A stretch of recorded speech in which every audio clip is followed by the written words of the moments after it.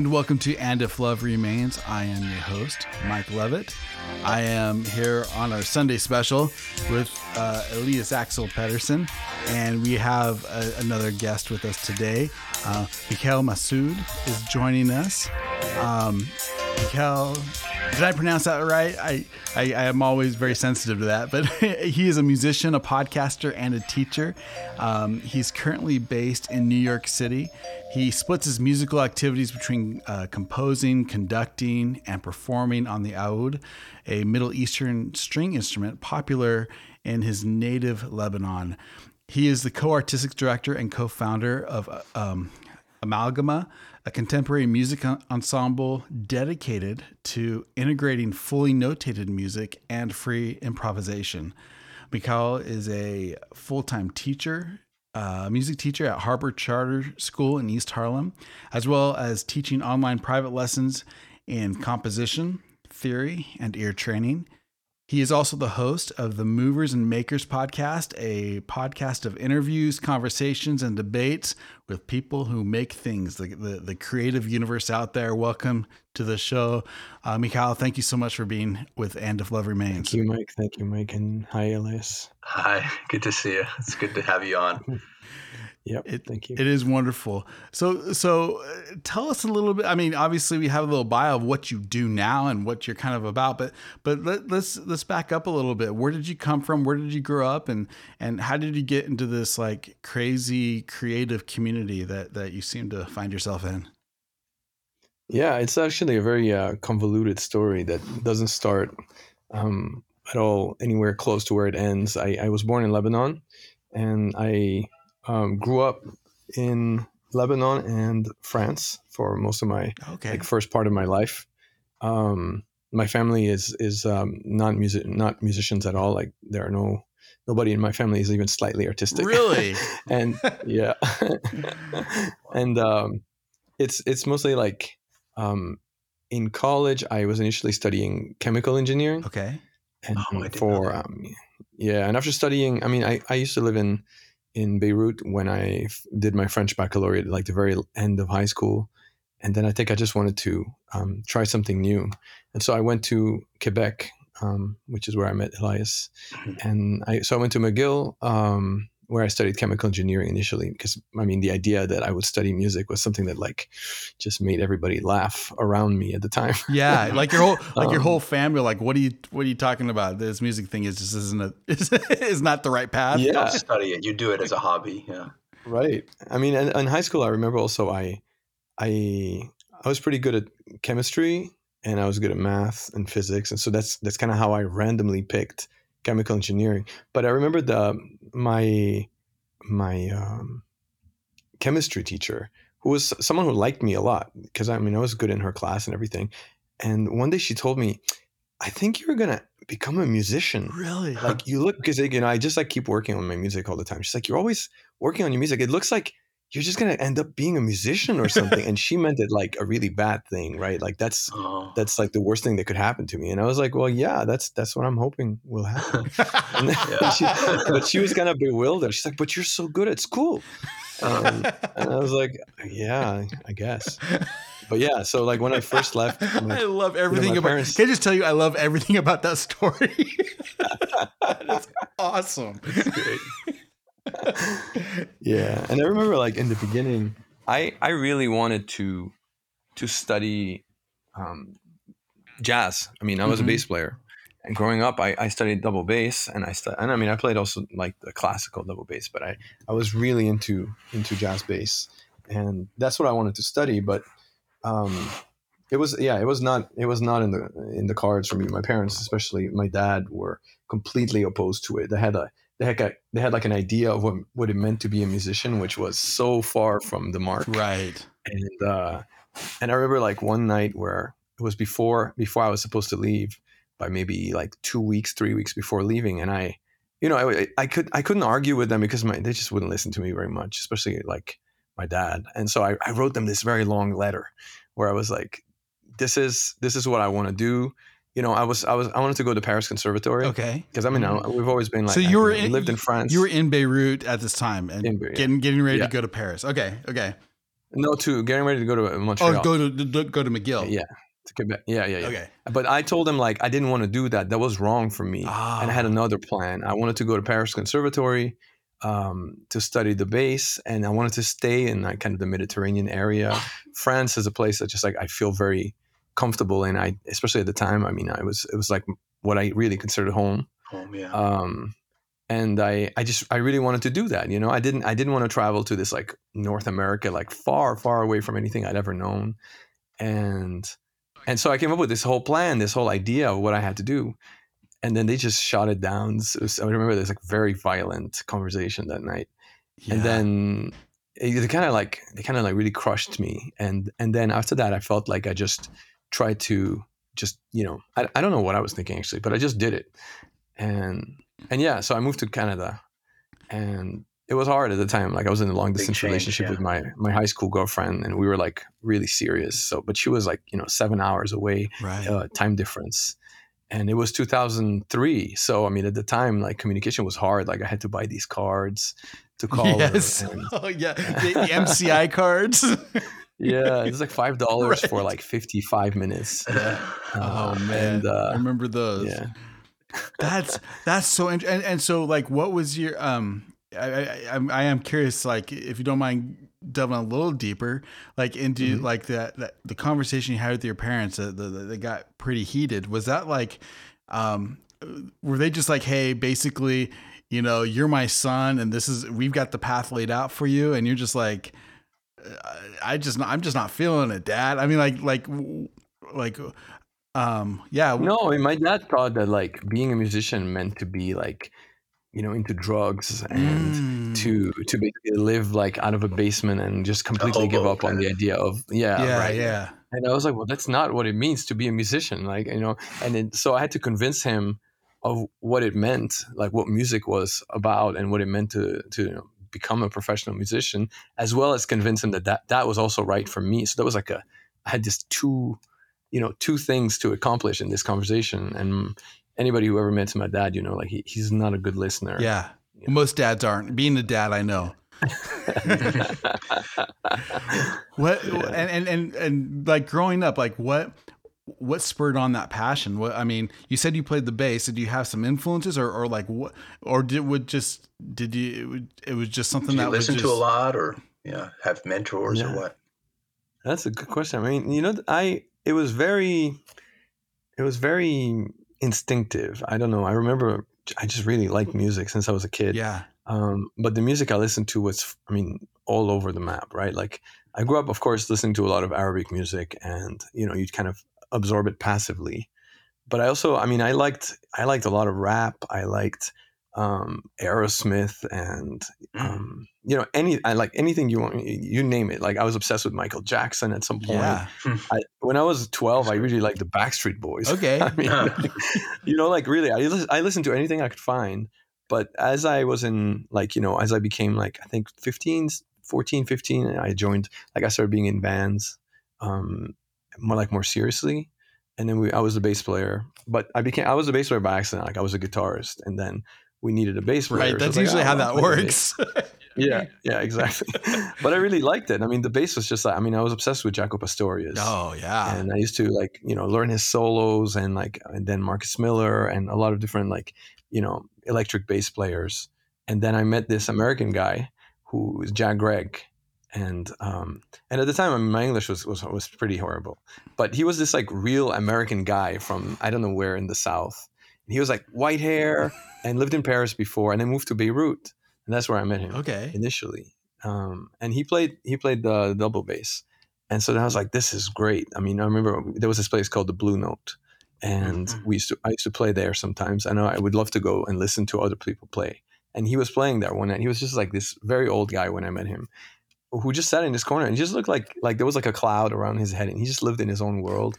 And he's just like walking, and then everybody was, playing the solos. He's just smiling and playing. And I was like, I really want to like get to know that guy. And then I started studying with him. And so then I got really into, jazz double bass. So I got a double bass. And at the time I used to borrow my parents' little Beetle, like the car. And so I mean, it would just fit me and the bass. I would like Yeah. lower all the seats and put it, and then I would, go. And one day I remember I told him, like, I don't understand these classical players, because I played piano. Like, I had some piano lessons when I was a kid. Yeah. And then I kept playing by myself. We had a piano at home, and I would play like Haydn, Bach, stuff like that. And I liked listening. I loved like Beethoven cello sonatas, and I would play by myself. But I didn't really get classical players much.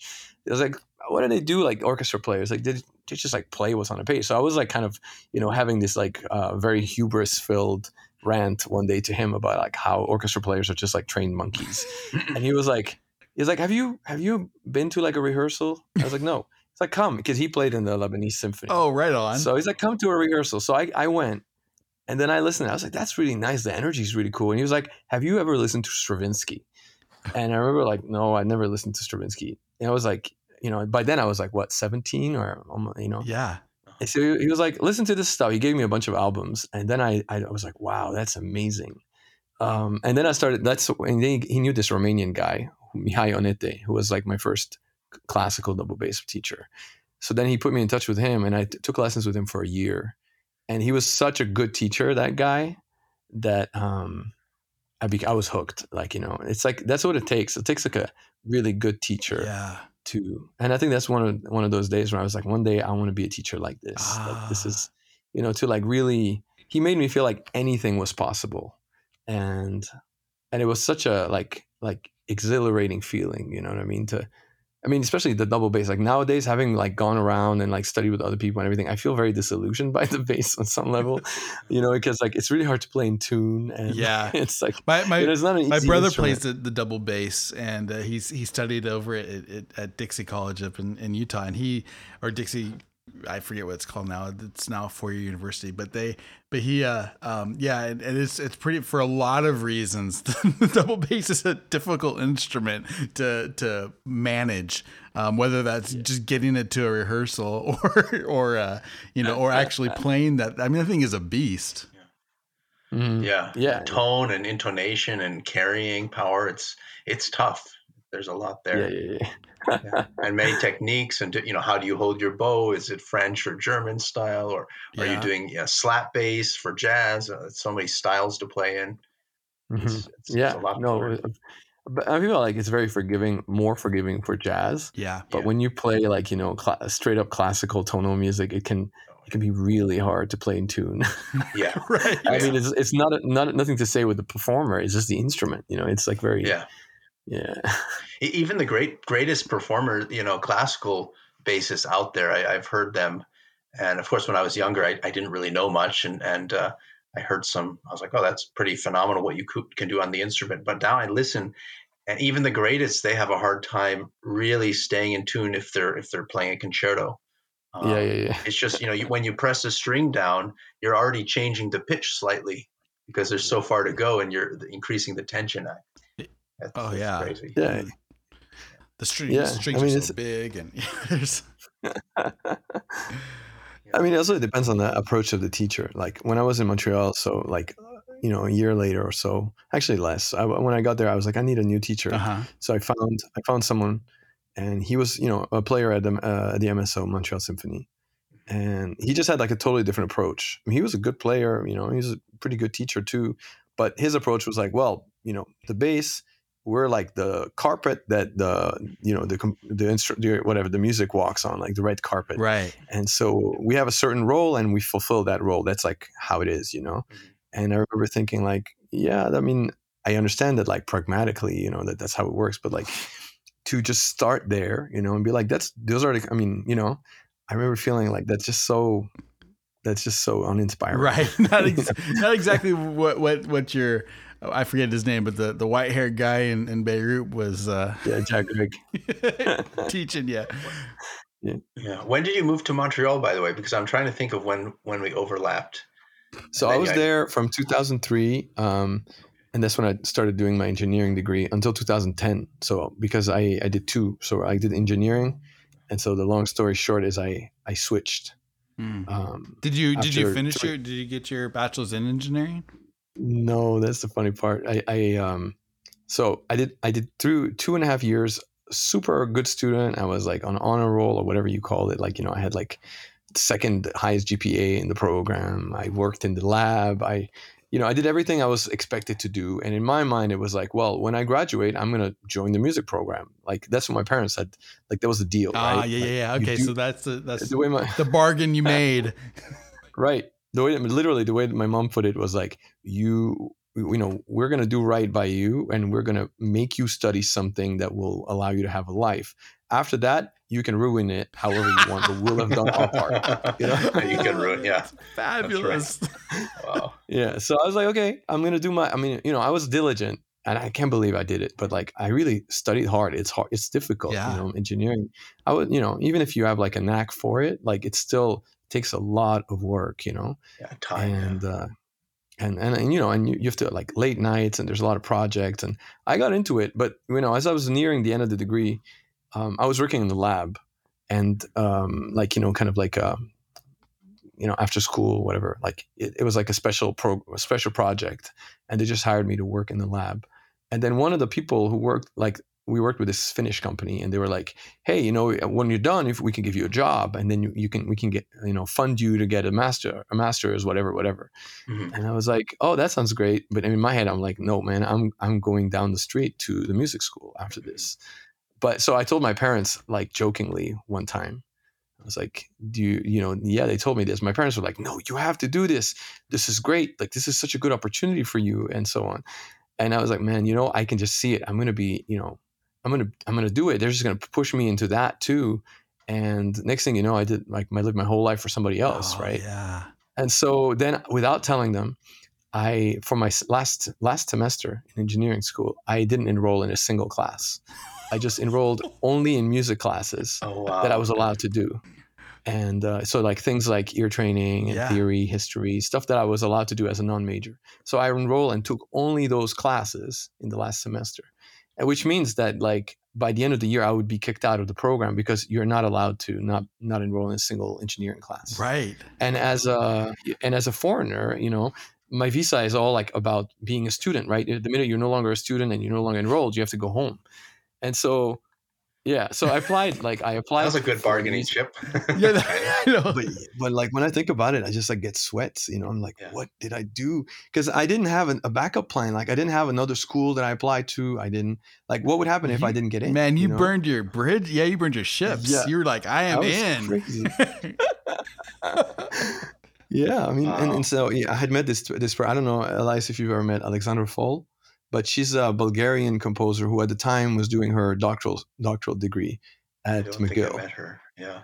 I got to Montreal in 2007 at the end. So I don't know how we met, but we overlapped a couple years. Yeah. Yeah. I might have met her. She was pretty like active in 2003 to 2007. I think after that she graduated and she was kind of like just in town. But she taught me for like, I don't know, I want to say 6 months or 7 months before I joined the program. And she was like such a good teacher. In 7 months, she would give me these lessons that would just last like late into the night, and she taught me so much, from orchestration and like pretty much like until today, I still like learn, when I was in my doctorate, I would learn things. I was like, yeah, Alexandra told me about this too. And I learned so much from her. And it was like the best thing that ever happened to me in terms of like studying composition. And so then I made a portfolio, turned it in, and then luckily they accepted me. But then I told my parents about it, and oh wow, like we didn't talk for a year. Oh wow. Yeah. So because they were like, you what? And then we didn't talk, and then it was a rough year. Yeah. So you applied for then the bachelor's program to finish off a BM or a BA in music. BM, yeah, bachelor music in composition and with piano. Wow. Yeah, so I added them because by then I was practicing piano like crazy. Like after I got to Montreal, I got really involved in the music program. I had most of my friends were like music students, and I figured out ways to get into the practice rooms, and I was learning that I was fully a pianist. My bass got stolen. Oh, I didn't know that. Yeah, someone broke into my apartment and stole only my bass. Man. But it was not worth anything. It was like a $100 vase, or I don't know, maybe it was more, but like it was not an expensive vase, Yeah. But I was like, maybe this is a sign. So I just like committed to piano, and I lived right behind the music building. So like every morning I woke up, you could hear the trumpets doing those like horrible exercises over and over again. I know where that is. Yeah, so I would wake up at like 7:00, hearing the trumpets. I'd be like, "Okay, gotta go," and I would go practice before going to engineering class. And so by the time I joined, I was pretty good at piano. But it was definitely, I mean, I learned piano like my late teens, early 20s, like seriously. And even though now I'm an oud player, but I play the piano a lot. Like you could probably call me a pianist, like just as much. And do you find because I know you do compose quite a bit, like do you find yourself working from the piano as like a base point still, or it just Sometimes. depends? It depends on the project. Yeah. Like, nowadays I spend a lot of time writing songs, and I work a lot with kids where we compose songs on the spot. And for that, of course, like at the piano, it's really helpful. Yeah. And I like doing that kind of like pop music, those kinds of things. And for that, like I grab a guitar or the piano. Right. But when I compose a certain other project, I like to work, I like to work on paper too. I like to work using computers. You just have to, I think you have to adjust to the project. Yeah. And luckily I've spent so many years in schools that like I've gotten the chance to learn how to be proficient at like all these different ways. Which is important. So definitely, yeah. Yeah. And I want to get into that too, but I feel like we have to kind of put a button on this journey a little bit as far as when, first of all, when you did finally talk to your parents again, how did that go? And like, have they, I hope they've come to terms with what you do and your life decisions and things are, Well, things are going well too, I think, for you. So that probably helps. Yeah. No, I mean, I think they're okay with it. I think they still don't totally understand what any of it is. Like some of the comments they make to me sometimes and everything, I'm like, wow, you still don't totally have a good mental picture of how I spend my day, Yeah, like, yeah. But I don't think many people do. I when it comes to like a musician, maybe like an actor is kind of like this nebulous thing of, anytime you're in the arts, it's like, it's almost like everything, all the work you do is either because you're so quote talented, which is a whole other subject we tend to talk about here, right. And so it just happens magically, and so we just, like you say, we just spend our days, smoking pot or, just like it's just not what it's like at all. Yeah.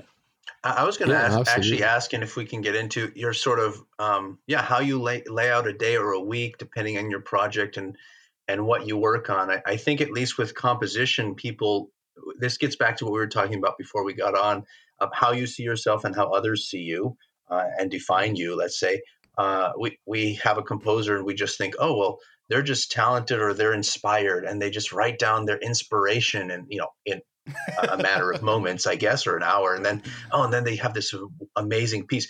I don't think people understand the trial and tribulations and just the experimentation that goes into writing something and talking with somebody about what they see as a vision if you're doing a commission. So, take us through maybe a project that you do, or maybe a project you've done recently that you want to share. And how do you, what steps do you take to get to that completed, final project? Yeah.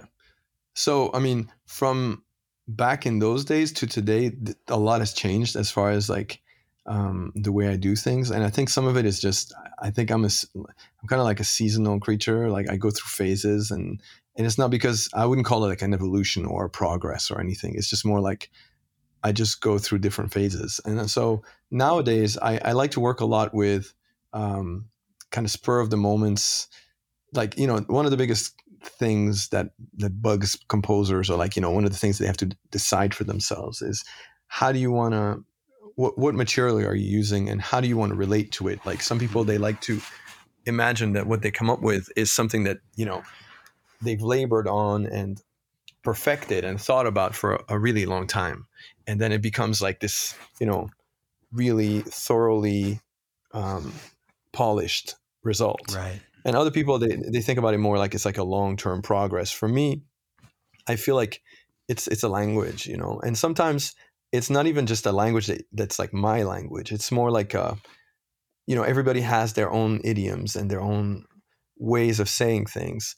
And when it comes to deciding on specific things, sometimes I feel like it doesn't matter to me anymore as much as it did before. I'd rather more like it's about the situation that gets us in a place that, for example, if say I'm writing a piece for Elias, I think about Elias as being part of the equation nowadays way more than I would have a long time ago, Right. where it was more about like me seeking, what do I want to say and what kind of things do I want to write for the piano.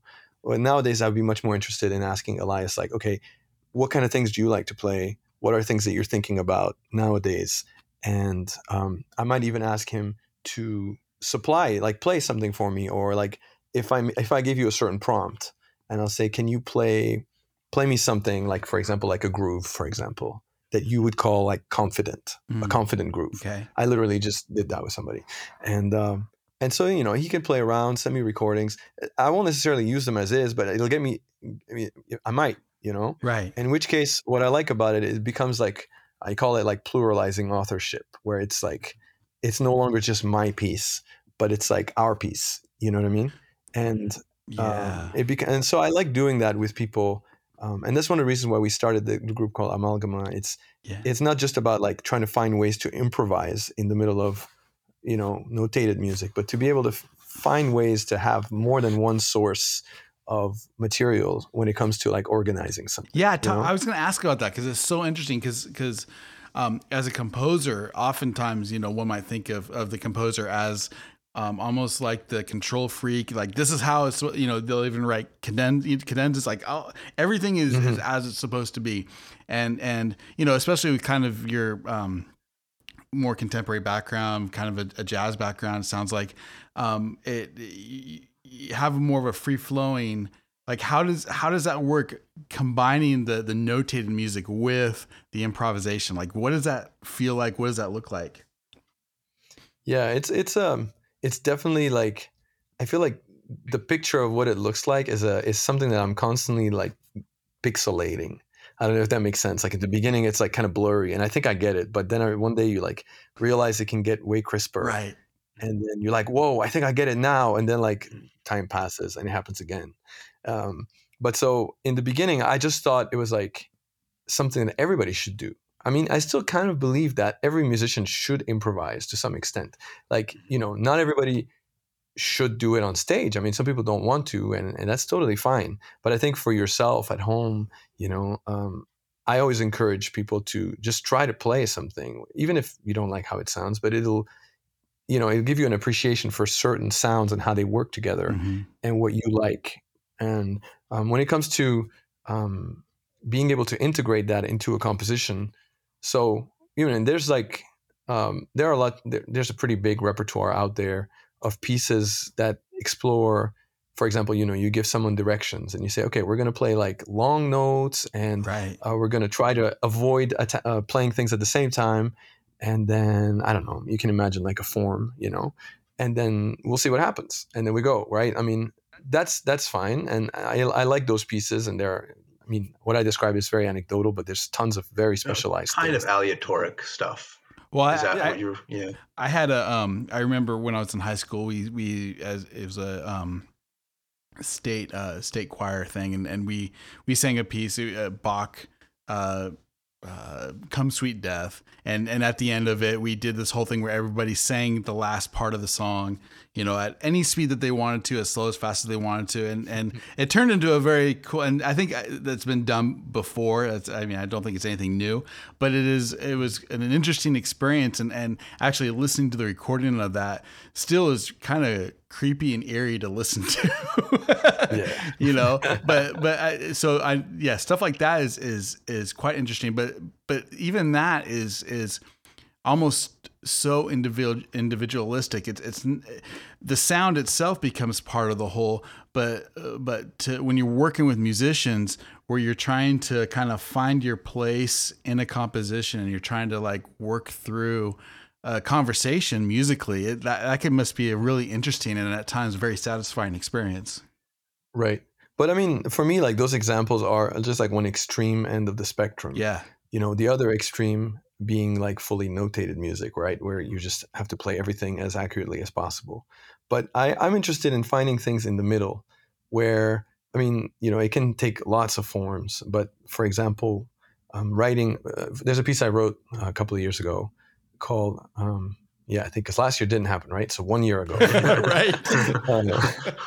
It's called Jerk, and it's I wrote it for Amalgama, and we played it like a couple times, and it was the notes are unspecified, the exact sounds that you choose to play, but the rhythms and the contours and the dynamics were specified, and so you're reading the score and you have a lot of information there. And it's composed, right? It was for 7 instruments, I think, or 6. I can't remember. And then basically, like it's composed. There's a form. There's a certain shape that is recognizable, even if you alter the choices of notes, right? Mm-hmm. Yeah. And I even had other things like I use circles. The kind of thing that you draw above a flute note. So it can be either empty, which means like a sort of air sound. Yeah. Or full, which means like a full pitch. Or in the middle, right? But I use it to mean more like the kinds of sound timbral quality that people can supply, and then when you're supposed to change chords and when you're not. So there's still a lot of freedom for the performers, but it's not the kind of thing that you can just improvise like freely on the spot. And, so there's no aleatoric aspect to it. It's something that like performers are expected to spend time with, and then the rehearsals were pretty involved. Like people would like talk about the score and then read the full score together and be like, oh, I see. Okay. And then we try to do it. So by the time we perform it would vary like 20% from time to time, but they had settled into a certain, 80% that's always going to be kind of there. That's their take on the piece. Right. And so that's what I like, because it involves everybody, not just me. Mm-hmm. I wonder, and I don't know if this is possible or a copyright thing, but on this podcast, we can certainly play examples of music. I don't know if you'd have a little clip or a snippet of that. Oh, yeah. Just so people can get an idea of what it sounds like. I mean, hearing you describe it is really cool. And theoretically, it's like, okay, I could kind of, but what does that even sound like? Yeah, so. No, I would love to. I mean, we could play. You can play a little bit of it. It's a pretty short piece too, yeah. There's another type of doing this that I've tried, which is more. So that's a whole other phase, but we can talk about this if you want. It's like a whole other topic. Okay. That involves more Arabic music, and not just Arabic music, but like the kind of music that we listen to. Yeah. On a regular basis. For me, it was like. Go ahead. I'm sorry. For me, it was somewhere between like jazz, pop music, that we listen to on the radio, but also, Arabic music, like the sort of maqam, which is like a modal approach to making music. And so I wrote a piece. It's a quintet. I just called it quintet, and it was because I don't like titles. I like that performers supply titles based on what they think. I think it's something I tried. It doesn't work always, because people always forget about the title. Piece is over, everybody's like, yay, and they go home. And it's like, wait, guys, pick a title. What do you think this thing should be called? And I think it's interesting to hear what or audience members, like, what would you call this, right? Oh, that's cool. Yeah. Yeah. And so, and for that piece, it's very melodic, and I leave little brackety open spaces in the middle of the score. So, for example, let's say you're the first violin, and it's for string quartet and piano. So let's say you're the first violin and you're playing, and all of a sudden there are these 2 bars that are between square brackets, and they're empty. And this is where, like, basically you get to. What would you do? It's usually kind of transitional little solo things. And so you get to decide. I mean, you can write it down if you don't want to have to improvise it every time, or you can just play it freely. But I mean, you're encouraged to, really check out what the others are doing, and then write something with it, And for that, I mean, it's just so, it's so pitched, right? It has modes. You can sing it. You can tell, oh, I think this one is in E here, even though it's not like E major or E minor. It's kind of like a more modal. There's like a root of some sort. Right. Are the other And so, instruments notated during that bracketed yeah, section then? Oh, okay. right. And Cool. so like different instruments take turns doing this, and then that was the first time I did that. I mean, in a fully composed piece, and I didn't push it too far, at that time. But I was very happy with that piece, and I think it also it puts a lot of pressure though on the performers that sometimes they don't like, which is like, what are you going to play? Because I mean, it's the question of like, okay, I can play anything I want, but is that really a thing? Like, there are definitely things that you could play that would sound bad, Right. right?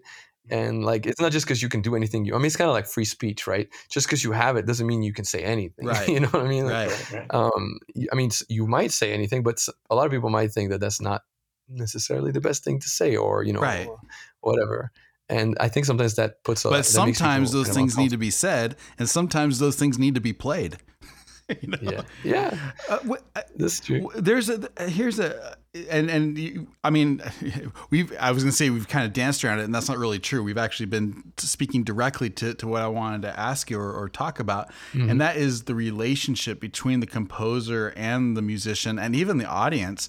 Like that is, to me, such an interesting thing, and how you maybe not necessarily blur the lines, but certainly like change the roles that people expect, and how and I guess my question is more like, first of all, I love that you said that some people don't feel comfortable doing that, or some people don't feel like, that maybe it's an inhibition of some sort, or they don't want that part of their voice to be heard.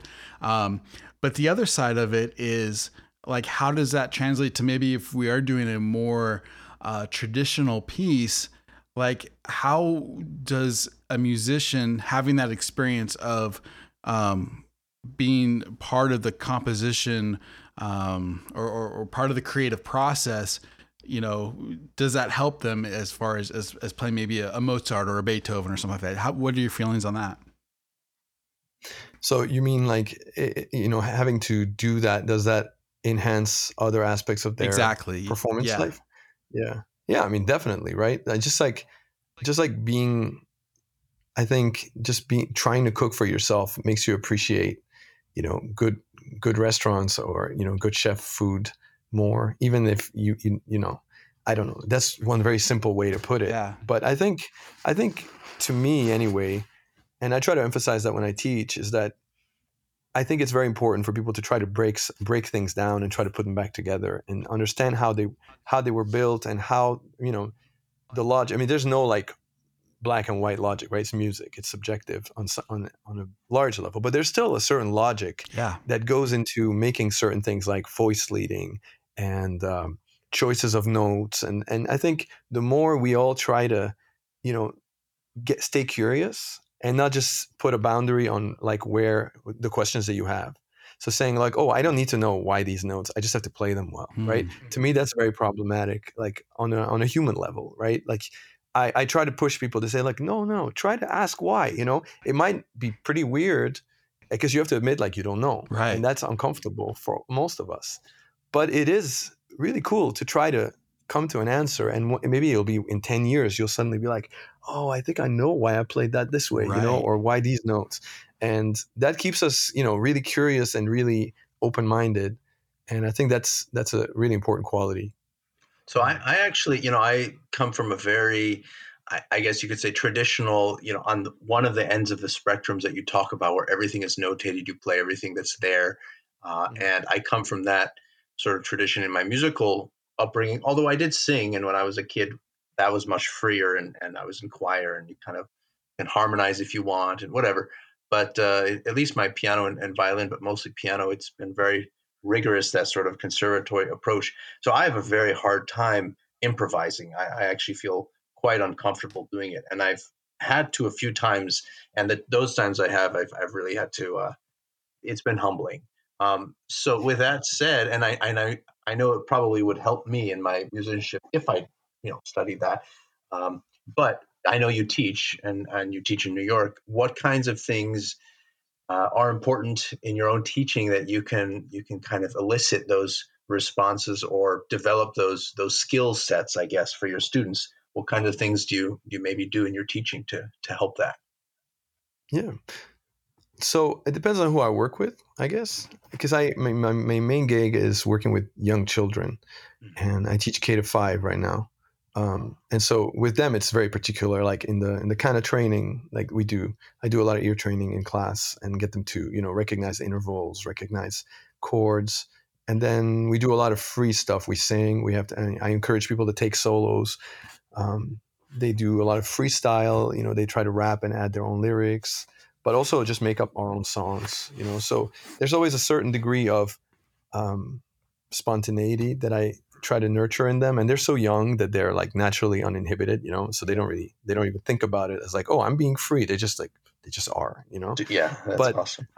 yeah, but when working with like um, you know college level students or like older, I try to, whether we're working on ear training or whether we're writing or songwriting, or I try to keep people always like really aware of how things are put together. So for example, I have this ear training course that I developed once, and it was like it was a lot of work. I called it like an ear training boot camp, but then I didn't realize that all the people who would want to do it are musicians, and nobody has any money, to sign up for it. So then I started doing it for free, but I mean, there's only so many people you can reach. Right. So it was a whole course that basically I brought in as much variety of repertoire as I could. So it wasn't only classical or not even like traditional classical, but not even only contemporary, jazz, pop, Arabic music, and then try to adjust the approach, right? Whether it's like we're singing, I think it's really important for people to sing in solfege and to, Yeah. learn different approaches. So fixed, movable, numbers, so it doesn't have to be just one or the other. They're all tools that we can use. Like some people, they just say, well, I'm a movable guy. So it's like, okay, well, why would you just do movable do? I mean, that's very useful, but what if you're doing non-tonal music? And then what do you do? Right. Yeah. And it's like, I think they're all tools, and we should strive to acquire as many of them, even if it takes longer. But then try to, for example, there's this Bach prelude from the Well-Tempered Clavier, and it's really nice to play, and it's the B minor one from Book One. It's very nice to play and everything, but when we do it, I always encourage people to sing all three parts in 3 parts. It's like, okay, we're going to sing the bass now. And now we're going to do it in movable. Now we're going to do it in fixed. Okay, now we're going to do it in numbers. And then now we're going to sing the middle part. And then now we're going to, you know what I mean? And switch Yeah. back and forth and back and forth. And then try to understand, because it triggers like things in your mind that you're not necessarily aware that you're thinking Right. about how it was made.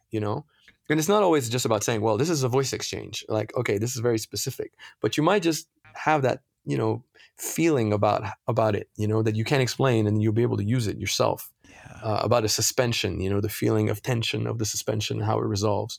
And having gone through a lot of theory classes in college and everything, I feel like those were always less useful to me than just actually making music. Hmm. And just being like hands on and just developing like a good instinct for something.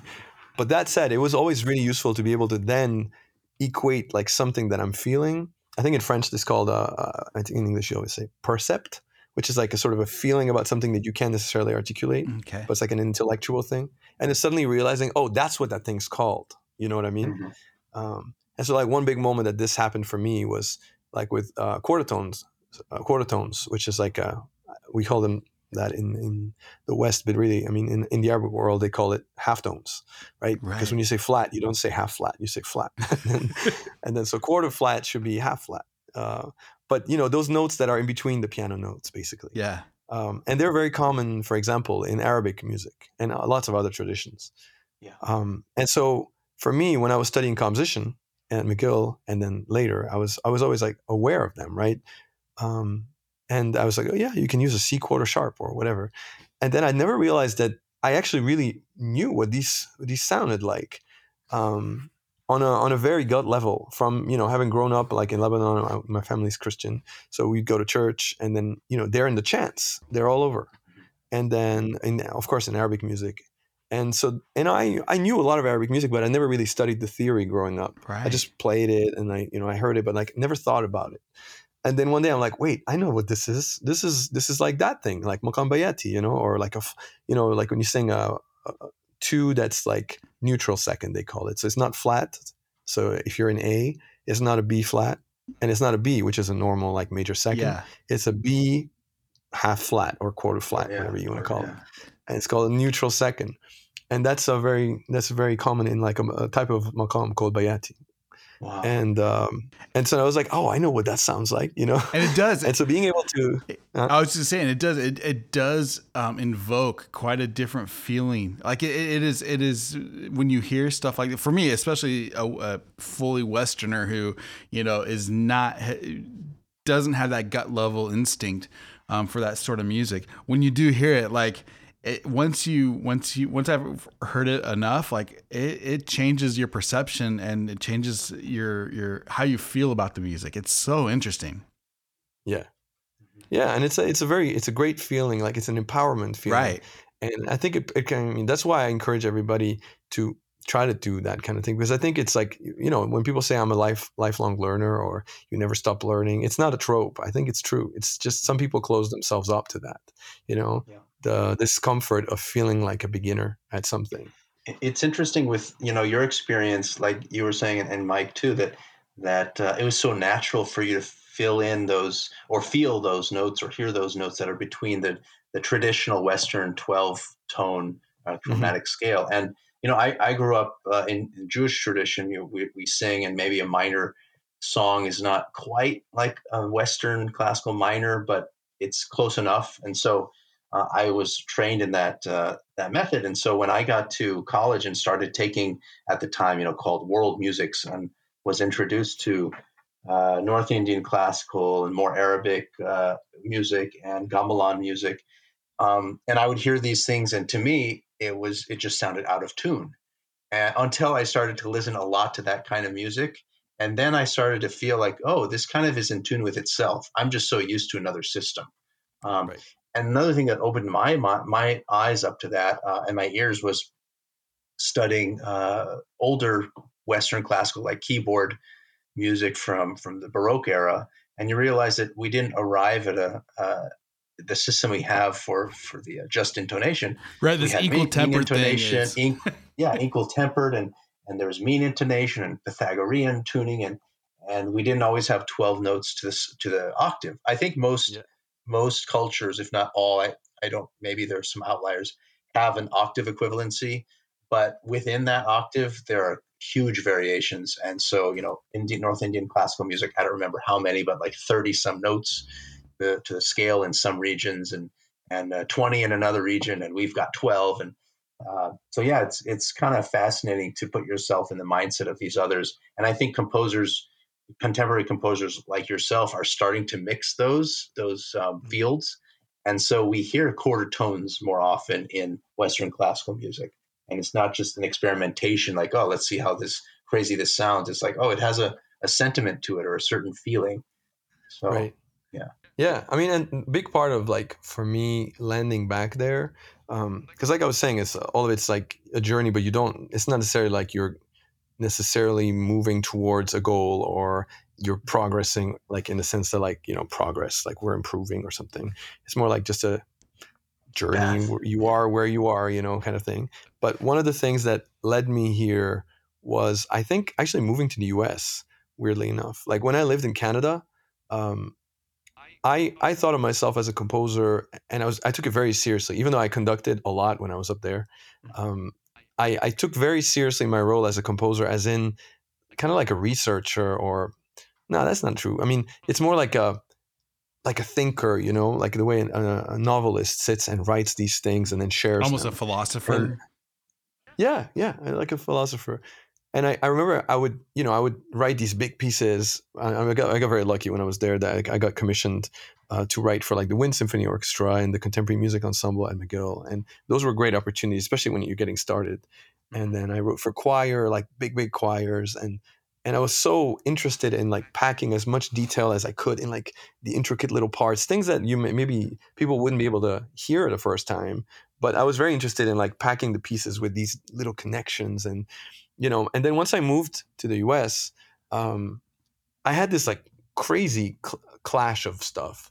And actually, like it was probably the hardest thing I ever had to do, way harder than like having to deal with my parents, like, getting in my way, which at the time felt like the biggest thing. But then once you grow up, like you start realizing your own struggles and how much to be honest, like when I lived in Montreal, I think I was a different person on more than, we all grow up, we're all different people when we grow up. But I think the way I presented myself, I was a French guy, right? Mm-hmm. Or like I even like, I had this like whole other personality that I really wanted to be. And I think I never realized how much I struggled with understanding who I am, right? Like it wasn't about what I told other people, it's about what I told myself and how I interacted with my Arab identity. I just like basically shoved it. It would come out in music. Sometimes I would write pieces that, had something to do with the Arab world, and people liked those because they felt like, oh, look, it's interesting. It's like, it's like a different spice. Right, it's exotic and right. Yeah. But I mean, for me, it was like kind of something I felt ashamed of. That's why I didn't play the oud for years, after I left Lebanon. And I really presented myself as like a French guy. And I think I just felt I had this like unfair problem, like this kind of knot in me that I didn't know how to straighten. That was like, because I lived in France and I didn't have a strong sense of connection to my home country. My family was kind of like one of those, they traveled a lot and they did a lot of different things. So I didn't grow up with that strong sense of grounding that some of my high school friends had, and I kind of envied, that like the village and that you're like connected to somewhere, Right. You have roots. And for me, I was like, I don't know where my roots are. I just wish I did. I wish I had roots and they were somewhere in southwestern France, like this is where we live. Right. I wish I had roots and this is where they were. And so like basically I almost like made it so, I was a French guy. And I think once I moved to the US, it got even easier at first because everybody loved French people, here. People are obsessed. In Quebec, it was a little bit like French, not Quebecer, So it was like, they liked me enough because it was like French, but as opposed to Anglophone, but still, it was like other. And then when I was here, it was like, oh, French. And they loved it. So for years, I was just like very happy being a French guy with like a little like, footnote of Lebanese stuff. Right. And then I was in Boston first, and then I moved to Chicago for my doctorate at Northwestern. And so, I was meeting a lot of people, and they were all in the US, like everybody's just American. There was like a couple of foreigners here and there, but I very much like just became like immersed in American lifestyle. And maybe that's something that a lot of people like don't necessarily realize, but being an Arab in the US is simultaneously like really, it's a great thing, you get to live in this place with all these great universities, but also it's like really trigger warnings, like constant, right? Like having, even if you're not political, even if you don't think about these things, you never thought about it, you will think about these things once you come here, Right. because of, the way people treat and view Arab things, Muslim things. Even as a non-Muslim, like you get lumped into Right. it, and I'm sure. and even then, like I want to be lumped into it. It's like, wait, why are you talking about? Oh, you're not Muslim? It's okay, so you're good. Wait, what do you mean? Am I good? Like, Right. Most people I ever grew up friends with were Muslim. Like so you get this sense of constant like inner turmoil of like, wait, what is the military, and why are we talking about politics, and like, are we going to talk about what happened in the Middle East? And it's a complicated story over there. It's not like we went there and then we tried to help them with their problem. It's like it's not like that at all. Yeah. So it felt very troubling, and then being an Arab here, became actually, even though it's harder, in Quebec, there's like hundreds of thousands of Lebanese people in Montreal, which I took for granted. I could speak French there. I took for granted. And I moved here, suddenly I can't speak French. There are no Lebanese people anywhere. And if they are, they're like hidden, just like me. And suddenly, I started feeling this like this angst, of like, wait, I'm a fraud, And then the best thing that happened was, so my now wife, then girlfriend, moved to New York. She was also at Northwestern with me. And she was like, I'm moving to... Yeah, thank you. So she was moving to New York to go to MSM as a violinist. And so she's like, do you want to come with me? And I was just nearing the end of my degree. And it was kind of a crazy time, because once you graduate, you have to go home. Like, you have to be a student. And once you're no longer a student, then you're done, right? So bye-bye. Right. And so I was like, I was kind of thinking like, I don't know. So I took more time on my degree, work on my dissertation, moved with her here.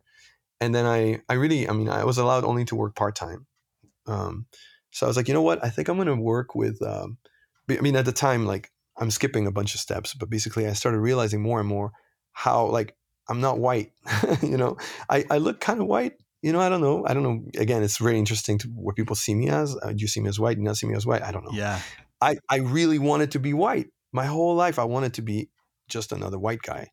And then I realized that like most white guys never saw me that way. You know, like I had a teacher and composition teacher who told me like, sorry, like I mean, he's like, because you look off, right? You're like Middle Eastern or something. I was like, so what is Middle Eastern? Right. I know at those moments I felt Wow. like kind of, you know, as if like you're naked suddenly in front of somebody. You're like, wait, is that really how you see me? Like you don't see me as white? And then suddenly, I mean, I started feeling like I'm okay. Maybe I'm not white, but what does that mean to not be white? Like, and then depends on who you talk to. But suddenly, I was in New York, and there was this great opportunity to work with a nonprofit, and they're called Reaching for the Arts. And basically, their job is to send musicians into schools that don't have music programs. So, you know, daytime music programs. So you go after school at 3 o'clock and you work with people who want to do voice lessons or violin lessons, guitar lessons. Okay. I conducted the choir.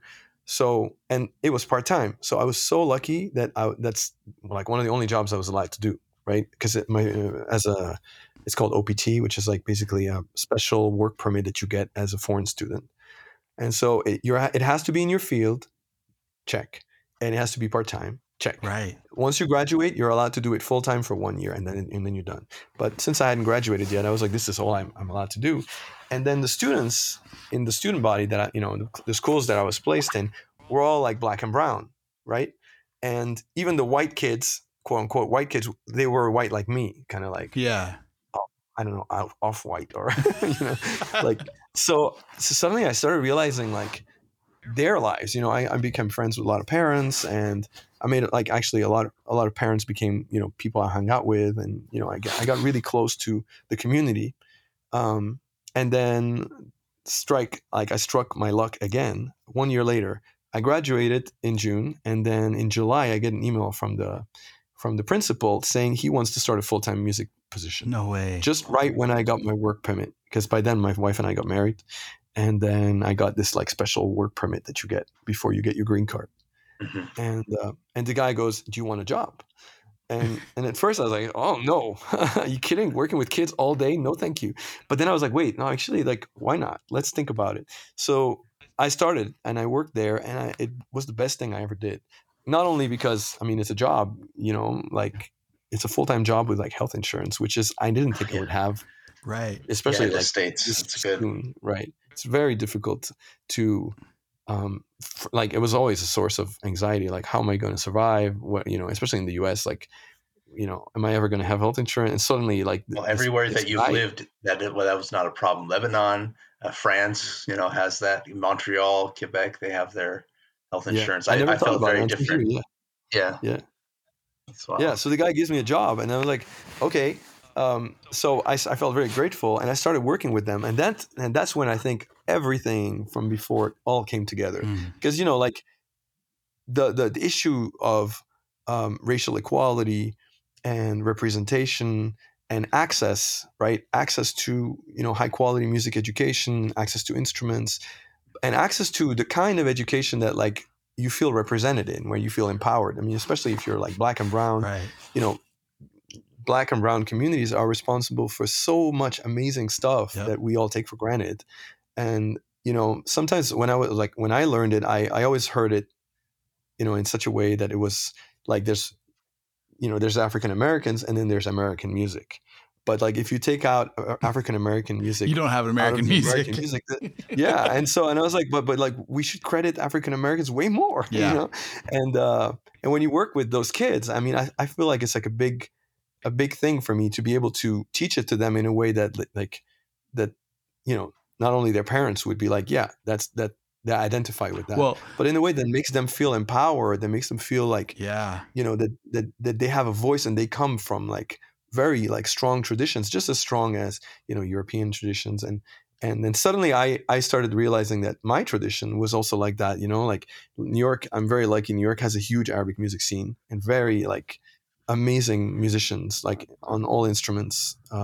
It's a very lively culture with natives and non-native musicians who like want to learn about it. And so I started learning way more about it when I was here, and that's when I started reconnecting to all this theory. And now like I'm fully versed in it. I play oud again. I perform. It's a whole other way of making music. But suddenly you realize, like, wait, why are we made to feel like like this is just a side note. Right. This is amazing stuff. Like Arabic music, just to say one, but like Persian music, Indian music, Japanese music, Chinese music, all these other musics, like it's a whole tradition, right? Mm-hmm. And it's just as valid as all the other traditions that we like to learn about, whether it's folk traditions from Eastern Europe or like classical music from Germany in the 19th century, or all of Europe, like throughout like 1600s to, I don't know, 1900s. We studied this. It's such a huge body of work.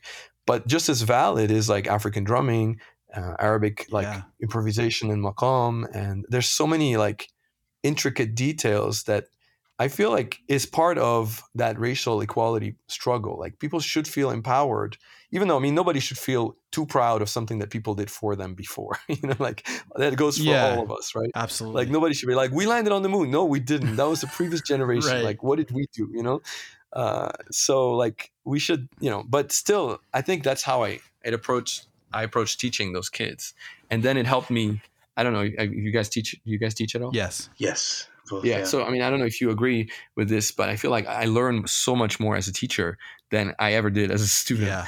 And I feel like that's when I was finally able to find the answers for all these questions for myself, like my identity, and feeling comfortable with just being, I mean, yeah, I love France, and I'm when I speak to French people, they think I'm French, and on some level I am, but I'm also Arab, and that doesn't mean I identify with all Arab things. That doesn't mean I agree with Arab politics. I am actually here, Right. So, but there's going back there anytime. But there's a whole, and and this is one of the things I just so love about art and music specifically is, and you mentioned it earlier when you talked about like different solfege systems and different things, modal systems, like all of this music and this deep repertoire that all these cultures have provide us with just another avenue of communication. And I'm a big believer that true art, like in order for it to be true art, it has to be honest. Like of the most important thing for art is it's got to be honest for it to be relatable to other people. And I think, when you have these additional tools, whether that's microtonal stuff or whether that's, or different, Arabic music or whatever. I mean, when we're able to understand them in such a way that we can, it's just like learning another language. Like you can use a French word, Les Miserables, that really doesn't have a great, analog in English, but once you say it and once you understand it, it means you can say it much more precisely, I guess is what I'm trying to say. Yeah, absolutely. I mean, it's that's one of the reasons why it's such an important part of, the world and life. And it's not just a thing for fun or right. It's not just side issue, for relaxing. Yeah. It's a deep part of like how we get to express ourselves and find solutions to, and answers to like alternate ways of living, alternate ways of thinking about. And not to get too religious, but I do think like that's why art in some ways, or artists, can be seen as prophetic, because they can literally like see the future in a way that maybe they even, only subconsciously can understand. Like they're able to express something that people aren't able to say quite yet. Yeah. Yeah, I totally agree. Yeah. It's I mean, cool as far as like those. No, go ahead. As far as those, like, those struggles, I mean, they're very much in the spotlight today. But when people say that they're in the spotlight today, I think they just mean that like white people are paying attention to them, but which is of racial struggle, right. Of racial equality, of visibility. And I think, that plays even a more crucial role, because it's like a way for people to feel good about who they are, that that doesn't have to go through the lens of I don't want to say Hollywood, but you know what I mean? Like Yeah. the visual lens of like, what do I look like? And do I Right. fit in? And but like with music and art and storytelling, and, it's such a fundamental way to reach someone like at their core and be like, Mm-hmm. and I know it's problematic, like, because it can lead to things like, nationalism and chauvinism, and it's a very slippery slope when you start feeling like, yeah, we're better than anybody. That's not what I'm saying. But honestly, everything is like everything can be problematic if you take it to the extreme. As my health teacher said, you could kill yourself eating applesauce. But it is important to have these conversations, and I think it's really important to I think discuss it in a positive way. And I can't think of a more positive way to discuss these things than using music as a medium for that. Yeah. There was like a couple of pieces that I did once that kind of come to mind where it shows like the potential hairiness of it. Yeah. So there was one piece that I wrote once. It's called Like You Mean It. And it was a commission for the International Contemporary Ensemble at the time when I was at Northwestern. So it was like a commission, when they come to the school and they say, okay, you get to write for them.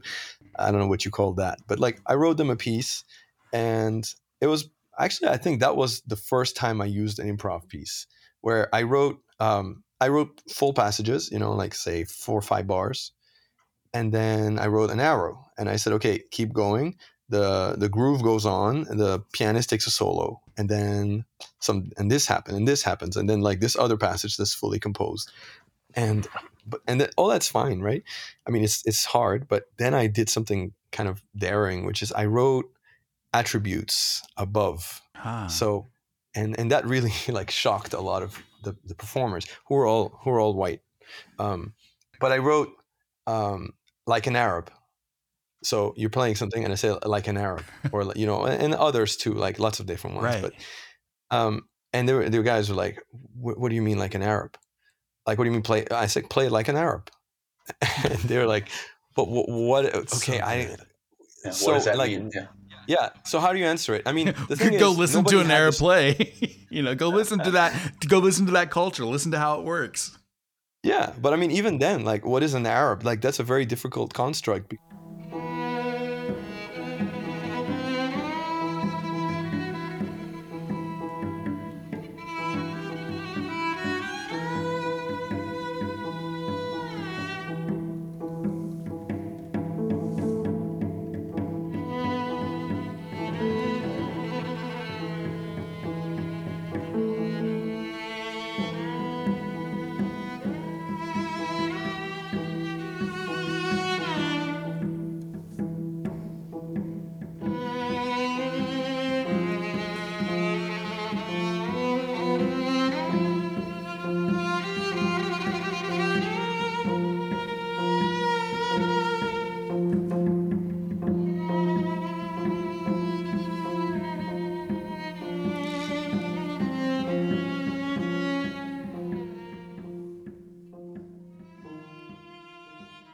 A Moroccan who doesn't necessarily identify as an Arab, not all of them do, it's very different from an Iraqi. Yeah. It's very different from we're not a very uniform people.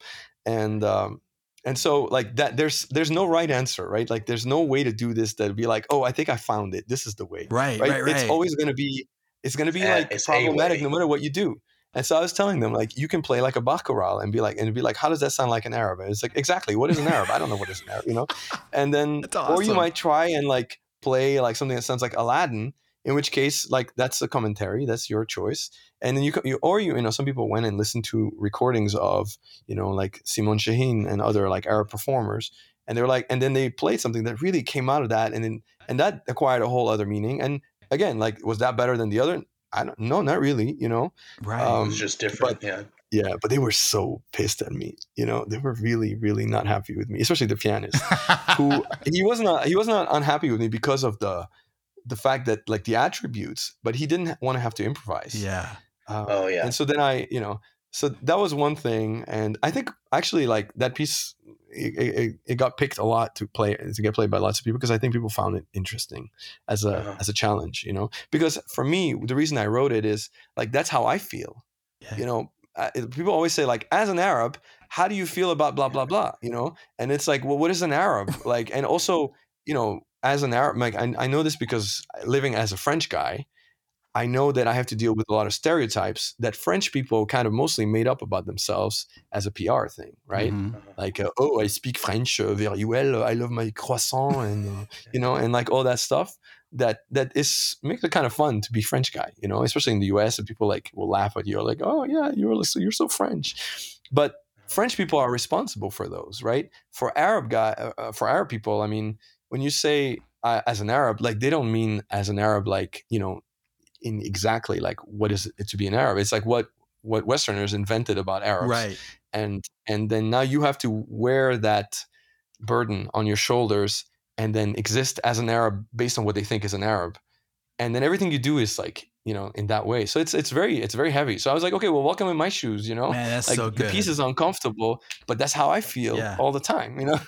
That's so good. Whether I'm aware of it or not. And then Yeah. Cool So to and then I ask did those another piece. questions. Yeah. Yeah. You guys want to hear about another piece? Yeah, So that totally. one, I think Sure. I'm not sure, like, We can go Elias, as like how connected you are with Israeli culture. But no, I would say not so much, but not so much. I've had friends and family and go there and live there, and I've been there, and yeah, I'm Jewish, Yeah. but it's complicated. What is an Israeli? What is a Jew? What is an American Jew Exactly. in Israel? Yeah, so Yeah. But the pieces I wrote was that was actually one of my favorite projects I ever did. It was for so the event was pairing up a chef and a musician, and coming up, and so there were musicians like actually on stage, but I mean, I chose to do an electronic piece, Okay. and we were supposed to come up with a project, basically a piece that people would listen to while eating the food that the chef made. Okay. And as soon as they told me about this, I immediately thought of like a friend of mine who's a pianist actually, but she's an amazing cook and she's Israeli, Edith Mishulam, and she lives here in New York. And so I was like, we should do this together, like because we always talked about like our area and politics, and we both have very strong opinions about it, and she's a great person to engage with on this stuff. So I was like, let's make a piece that's about our area. So I wrote a piece, and so she made the food, and I gave her some of my ingredients, including za'atar, like it's just thyme. I love that. And a few other things that like I had. Yeah. And then she gave me a bunch of sound files that I had to use in my piece, including like this song. I think it's called Ammunition Hill. It's an Israeli military kind of song from a certain period, and some bulletins from Israeli radio, and a recording of her playing on the accordion, a bunch of things like that. And we made this piece, which is basically like a narrator's journey across the border, which is an impossible. You can't cross the border. Yeah.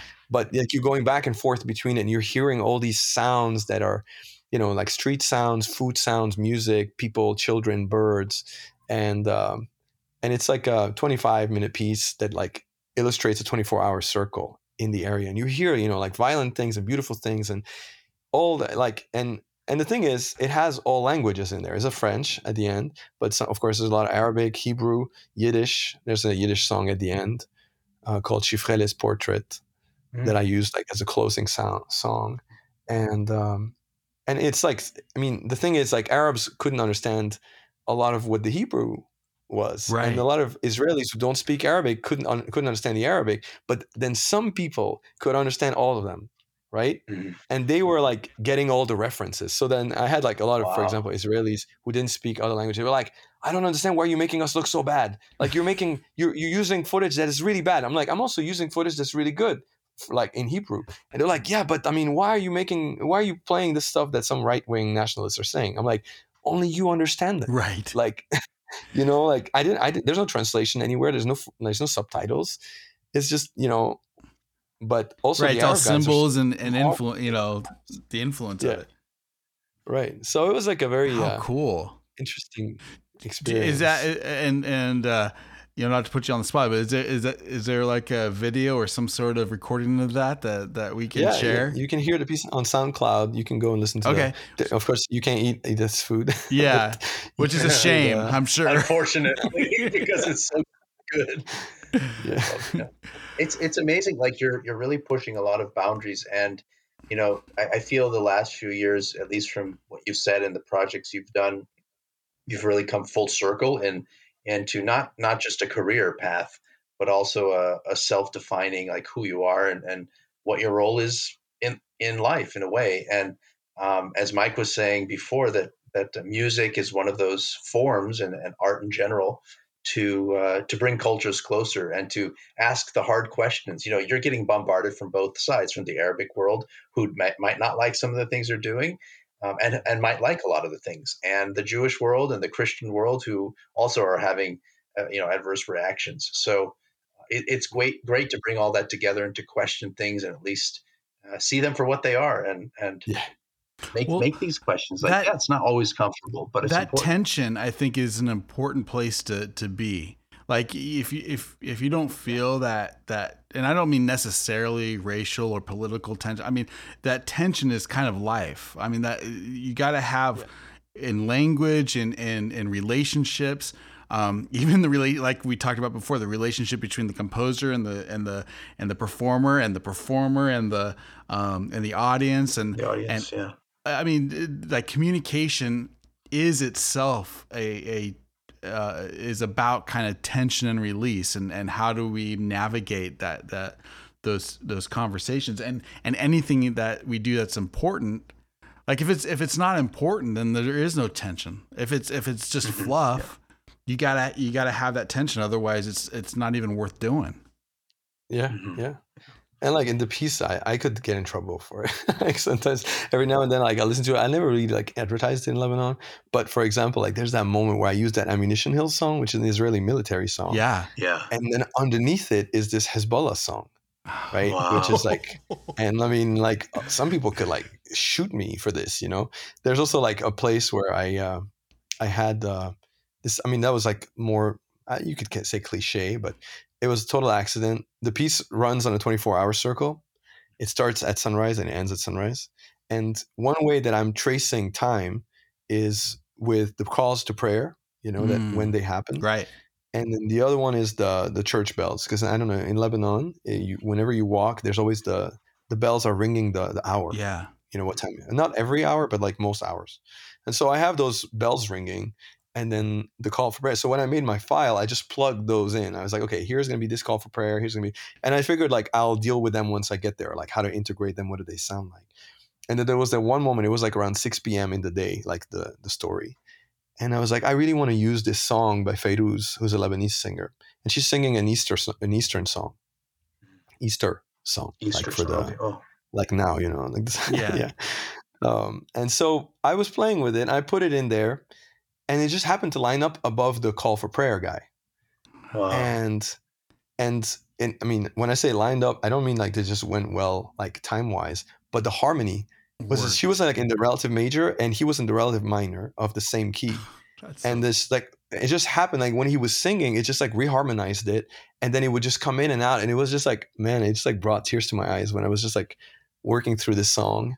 And then you just land in these moments where you're just like, wow, this is so beautiful. Like I couldn't have predicted that. You know what I mean? And, but yeah, I mean, like, I don't know. The big question is like, do we live in an age where people are able to slow down and notice things like that? That's another question. That's a great for another time. I think Elias and Michal, I think we need to do a part 2 because I think that is a great question. Yeah, and I think we could do something else. I think we need to talk some more. Yeah, and we are kind of getting to the end of the time, and so I really want to, Michal, tell me how, if somebody's interested in your work, is interested in maybe projects that you may or may not be working on now in the future, like what's the best way that people can get a hold of you or see what's going on with you? So I have a website that I forget to update for long stretches of time, but I mean, that's a good place where you can find a lot of the things we talked about today. Okay. And yeah, I've recently learned about this thing called Instagram,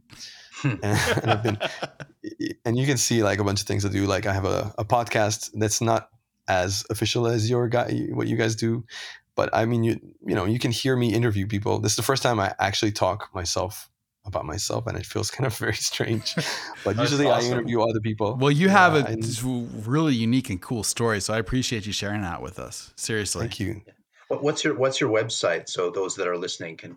So yeah, it's my first name, Michal, and then my last name, Massoud, Massoud. So mihalmassoud.com.